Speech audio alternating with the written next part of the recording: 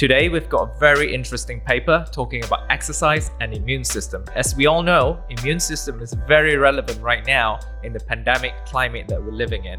Hi everyone, this is Dr. Lat Mansoor, Research Lead of HVMN. Welcome to this episode of Research Roundup. So let's dive straight into it.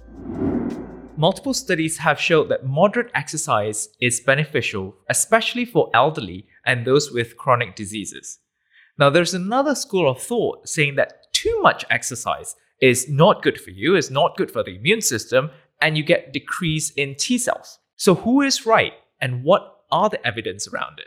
The paper is titled, Can Exercise Affect Immune Function to Increase Susceptibility to Infection? Now, this paper actually is a debate article instead of an original research, meaning that they don't run the experiments. Instead, they pit two groups of researchers against each other, and they argue the points based on substantial evidence on whether exercise is important and improve the immune system or vice versa. Now, in order to organize the arguments between these two groups of experts in exercise physiology, they categorize the questions into four subcategories. First sub-question, whether or not athletes are more susceptible to infections than the general population, specifically upper respiratory infection. Second, whether exercise per se is capable of altering immunity to increase infection risk independently of the multiple factors that are unique to the study population involved. 3. The usefulness of certain biomarkers and the interpretation of in vitro and in vivo data to monitor immune health in those who perform arduous exercise. And last point is the quality of scientific evidence that has been used to substantiate claims for and against the potential negative effects of strenuous exercise on immunity and infection risks. Let's dive straight into the yes case, meaning that this group says, yes, exercise can actually suppress immune system and make you more susceptible to infections. Immune system is being affected by different facets of exercise, and that includes duration, the workload, as well as intensity. They even included a very nice diagram showing a sweet spot where not doing too much nor too little of exercise may be beneficial to the immune system. So on to the argument. They provided animal studies that showed exercise-induced immune dysfunction with increased susceptibility to respiratory infection in vivo, meaning that these animals actually have got a suppression of immune system and increases susceptibility to respiratory infection when they are doing strenuous exercises. The second point that they put forward is that 7% of elite athletes experience illness episodes with respiratory illness as the major cause of presentation, up to 64%, and infection, the most common diagnosis, up to 58% by medical teams during international sports events. Now, this means that 7% of the elite athletes fell ill during international competitions, and majority of these cases are respiratory illnesses caused by infection. So that is the main point they're trying to put forth. And now let's get into the immune biomarkers that they put forth into identifying whether or not strenuous exercise will cause immune system to be suppressed. A study showed exercise-induced decline in cytotoxic T cell may prompt virus reactivation. Another study showed viral reactivation of EBV, Epstein-Barr virus, detected in saliva associated with prior reduction in salivary immunoglobulin A levels. Longitudinal studies also have identified the impact of intense training over both short and long periods on immune suppression and increased incidence of upper respiratory infection. These three different points basically pointed out that intense exercise actually reduces the immune biomarkers and showing that it increases the susceptibility to upper respiratory illnesses. So they close out the argument by saying that based on the evidence in animals, in cells, as well as in humans, with multiple laboratory tests showing that strenuous exercise actually decrease the immune system capability of fighting off infections. Now, at this point, when I read the paper, I thought everything seems very logical, based on the evidence that if you do too much, then you will actually suppress your own immune system. However, now let's look into the no case. How will they put forth their arguments and rebut the yes case? Now, before they even dive into saying that too much exercise is harmful to your immune system, they asked a simple question: is exercise even negatively impact your immune system on a healthy individual to begin with? So they started out putting evidence around exercise lowering lymphocytes. So what they have seen is that during exercise, there is an increase in lymphocyte cell numbers, but then shortly after, there is an acute drop of lymphocyte cells.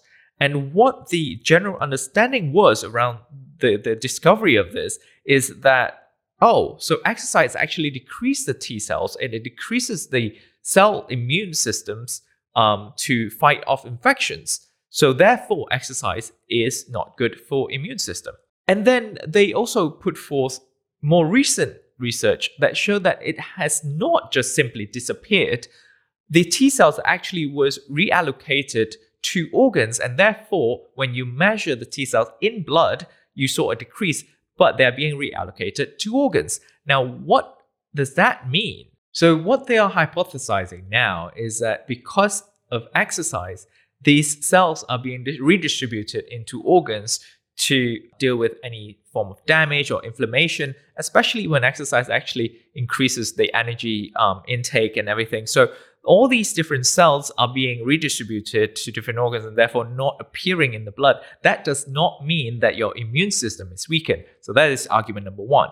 Argument number two, at a systemic level, it actually has never been shown that exercise decreases immunoglobulin production in plasma, which means using IgA in saliva to measure your immune system capabilities is very, very variable, because there is inter-individual variability as well as intra-individual, meaning that if you take the IgA measurement of your saliva during different times of the day or based on different activities, whether you are lack of sleep or you are ill, it gives different measurements. So with this variation between inter and intra-individual, it is very hard to conclude that exercise per se decrease IgA in saliva, therefore decreases immune system. Based on the yes case earlier, they were talking about international competitions where they measure majority of the illnesses reported by these athletes were infection-based, and they were having reduced immune system because they were exercising too strenuously.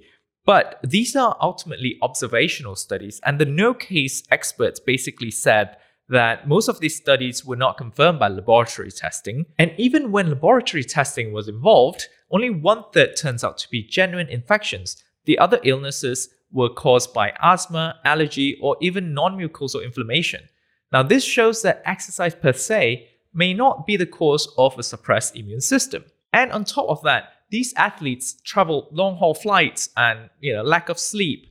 And all these factors actually contribute towards a lower immune system, if anything, that causes increase in infection. It has been shown that 1/3 of the people attending mass participation in religious gathering reported infections, meaning that when you have a large group of people gathering at one place from different parts of the world, there is increase in interaction, and therefore you get increase of infection, as we can see in this pandemic climate that we're living in right now. So that's why we need to be 6 foot away from each other and use precautionary measures to make sure that we don't have that much interaction to increase the infections. So they're basically poking holes into the evidence to date that says it is insufficient to conclude or even throw a blanketed statement out there that says exercise per se decreases the capability of immune system or exercise as pan-immunosuppressive.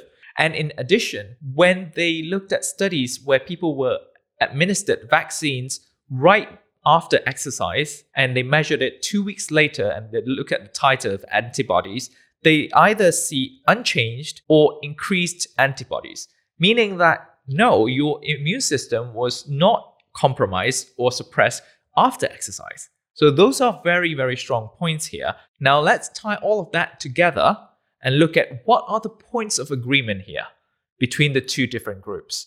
One says exercise is bad for you, or strenuous exercise actually decreases immune system response and increase susceptibility to infection, or the no group saying that exercise actually is good for you and it does not decrease your immune system because the evidence is lacking.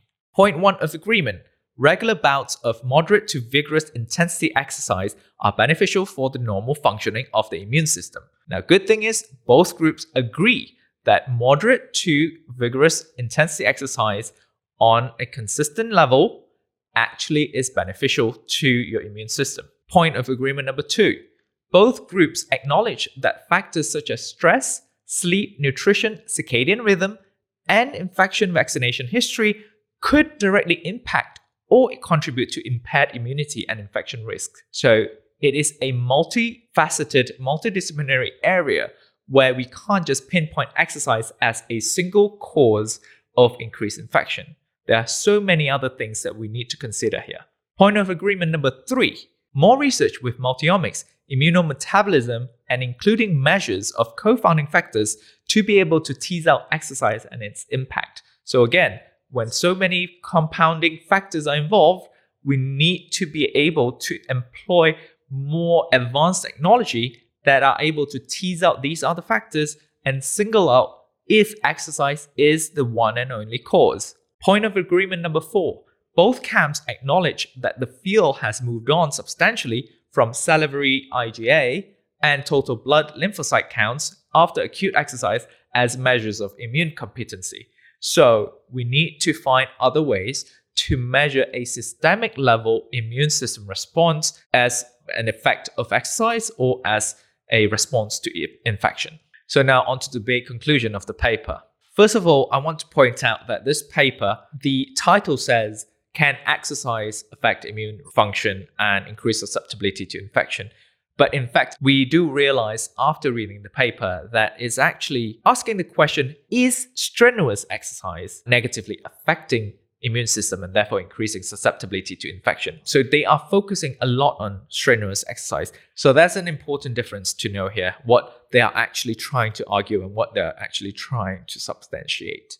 The second point is there are so many other compounding factors that may contribute to a suppressed immune system and not just exercise per se. More information and more evidence, as well as more advanced technology, is needed in order to identify that exercise is the cause. And talking about technology, the experimental pathogen antigen challenge studies in humans could be revisited. For example, incorporating more advanced technologies such as real-time PCR, proteomics, metabolomics, really looking at the interactions between these different factors, different enzymes and proteins could provide us with a better insight as to how the whole immune system interact with each other. Another point that is worth noticing is also emotional intelligence as well as mental toughness actually play quite a big role in adaptation as well as ability to regulate mood and psychological strain when strenuous exercise is being done. And at the end, the author did mention that the messaging of this article is very important as to not trivialize one side nor the other.